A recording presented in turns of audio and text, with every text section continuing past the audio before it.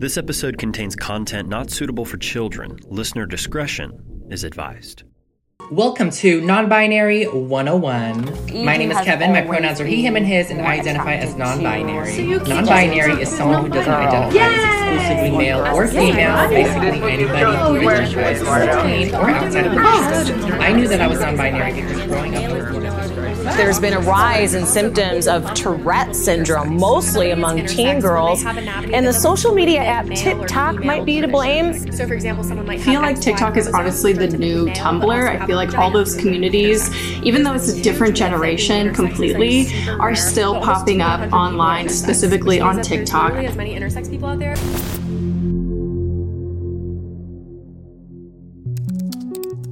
The algorithm, a formula used to determine the content users see while scrolling social media. Social media companies will claim that algorithms help users find posts and videos relevant to their interests, but how do algorithms actually work? And are they leading thousands of children down dark and dangerous rabbit holes? I'm Sarah Gonzalez, and this is episode 2 of Exposed, the War on Texas Kids. Do you know how easy it is to completely change your body with hormones? I grew within my first month of being on testosterone. They tend to dance around the children more. They tend to get tipped when they're around the children more because parents are handing the children their money. Why is it so necessary to constantly remind kids of the gender binary that we as a society literally made up? Drag is an exploration of what gender can be.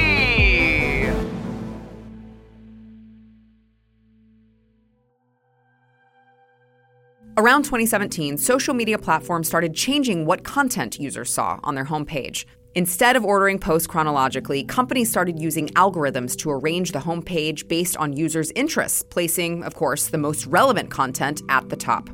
Today, every social media company has a unique algorithm specifically designed to retain users' attention and keep them on the app for as long as possible.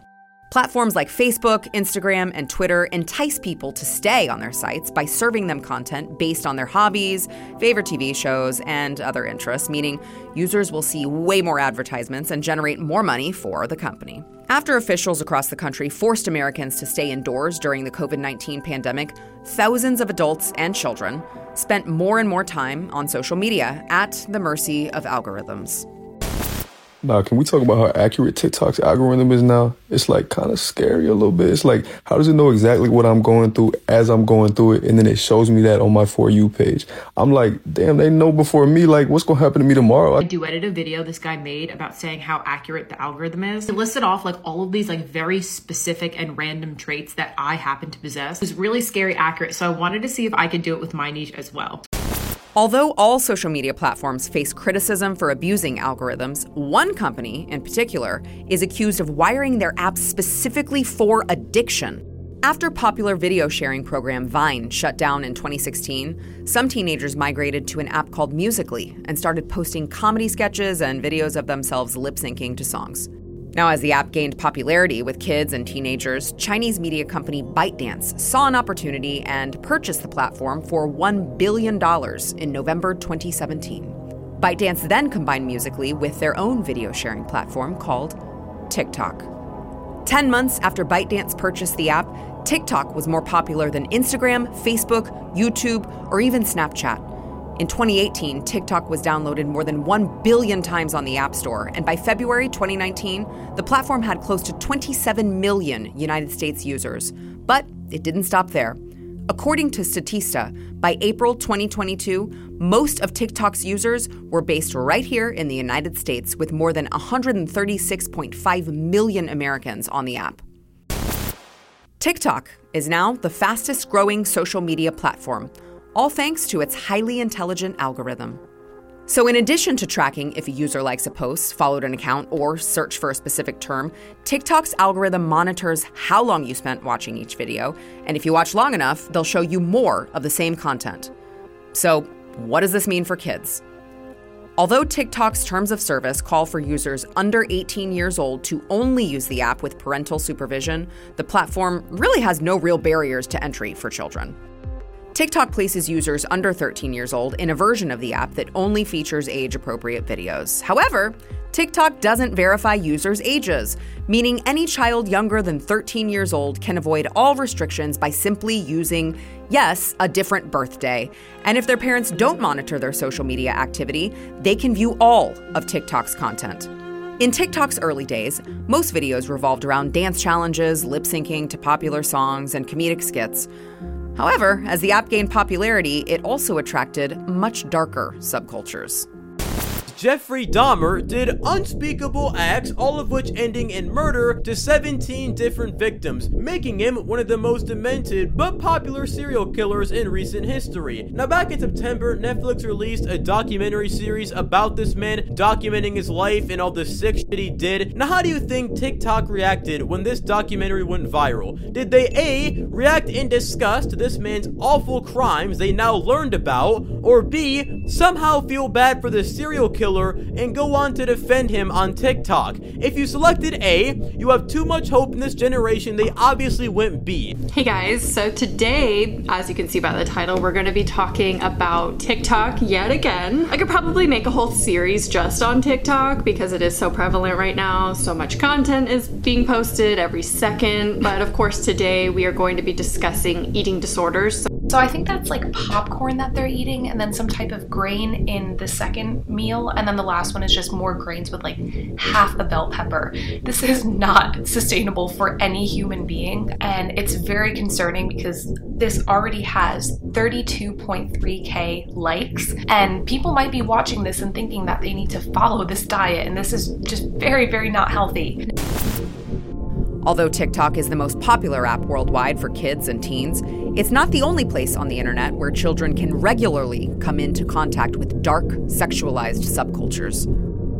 From videos on the YouTube Kids app depicting suicide and referencing sex change operations, to the recent Balenciaga ad featuring a child holding a teddy bear dressed in bondage gear, the current culture sees no problem whatsoever feeding children sexualized content. But what happens when adults desensitize kids to sexually explicit language and actions? This was gigantic. This is the first time a drag queen has ever been put on the cover A drag queen? A drag queen? I am the queen of drag.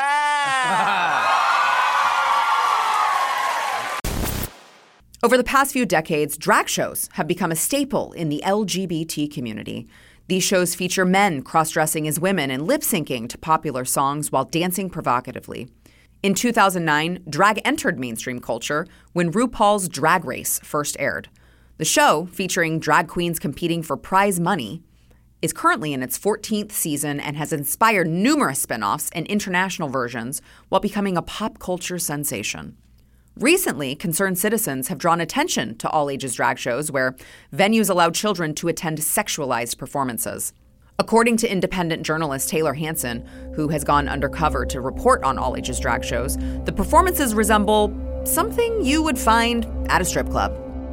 The biggest thing that they do is they tend to dance around the children more. They tend to get tipped when they're around the children more because parents are handing the children their money in order to hand to these drag queens. So they actively go out and look for the children in the audience. And, when they talk, there's usually one will have a mic, the host, and, they'll be talking in a sexual manner the entire time. They'll be making sexual jokes as children aren't present, and they'll be doing it actually to the children as well, expecting these kids to understand and to almost take part in the event. And what's really, the worst part for me is how they intentionally expose themselves to the children. Is they see a child and they're sitting at a table, and multiple occasions they'll hop up on the table and they're wearing a dress and panties, and then they'll do leg kicks above the kid's head, or they'll do a jumping split right in front of children. So they definitely do intentionally expose themselves to children. Hansen described one all-ages drag show where he witnessed a mom pressuring her son into disclosing his sexuality.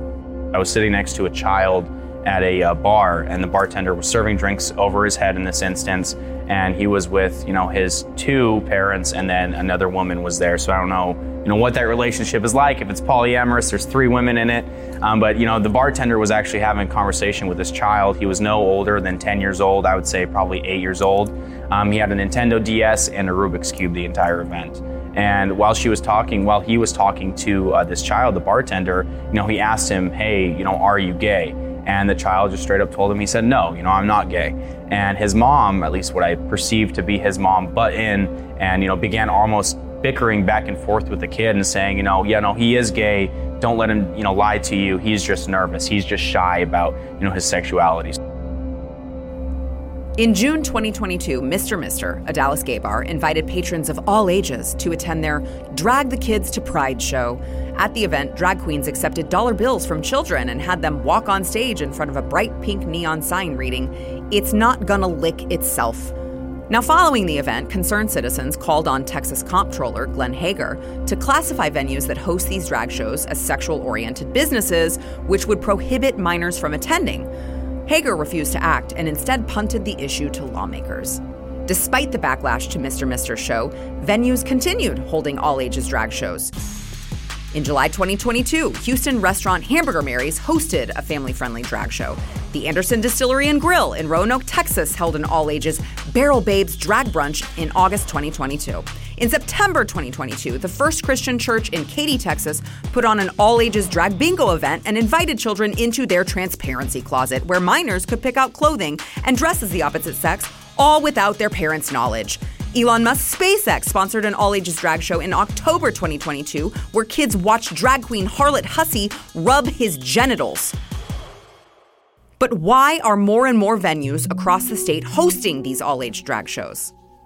And I've talked to multiple of these performers after the shows, in my disguises when they don't realize who I am, and I ask them the intention of, having all-age performances for kids, and the whole reason is quite literally grooming. And they say it on camera is that they want to expose young children to drag at a young age because then more, as they grow up, more children are going to be doing drag, which is the definition of grooming. That is quite literally the only reason why they say all ages on it, is because they want to encourage you to bring your child. They want to make it seem like, an inclusive environment, all are welcome, when in reality, not all are welcome, just the people that they want to groom. It's the symptom of a dying society. From social media videos glorifying serial killers to drag shows featuring cross-dressing men dancing sexually, kids across the United States face exposure to disturbing content from every direction, including in their classrooms. Next time, we'll take a look at how our state's education system is exposing children to pornographic books and radical gender ideologies. 3 ways that you can make your classroom a little bit more inclusive to LGBTQIA plus students this coming up school year. 1, let's get rid of boy-girl classrooms going into next school year. So today during class, one of my classes were just all over the place. They would not stop talking and they always know how to get me. Ask me questions about sex ed and I'm sucked into your loophole.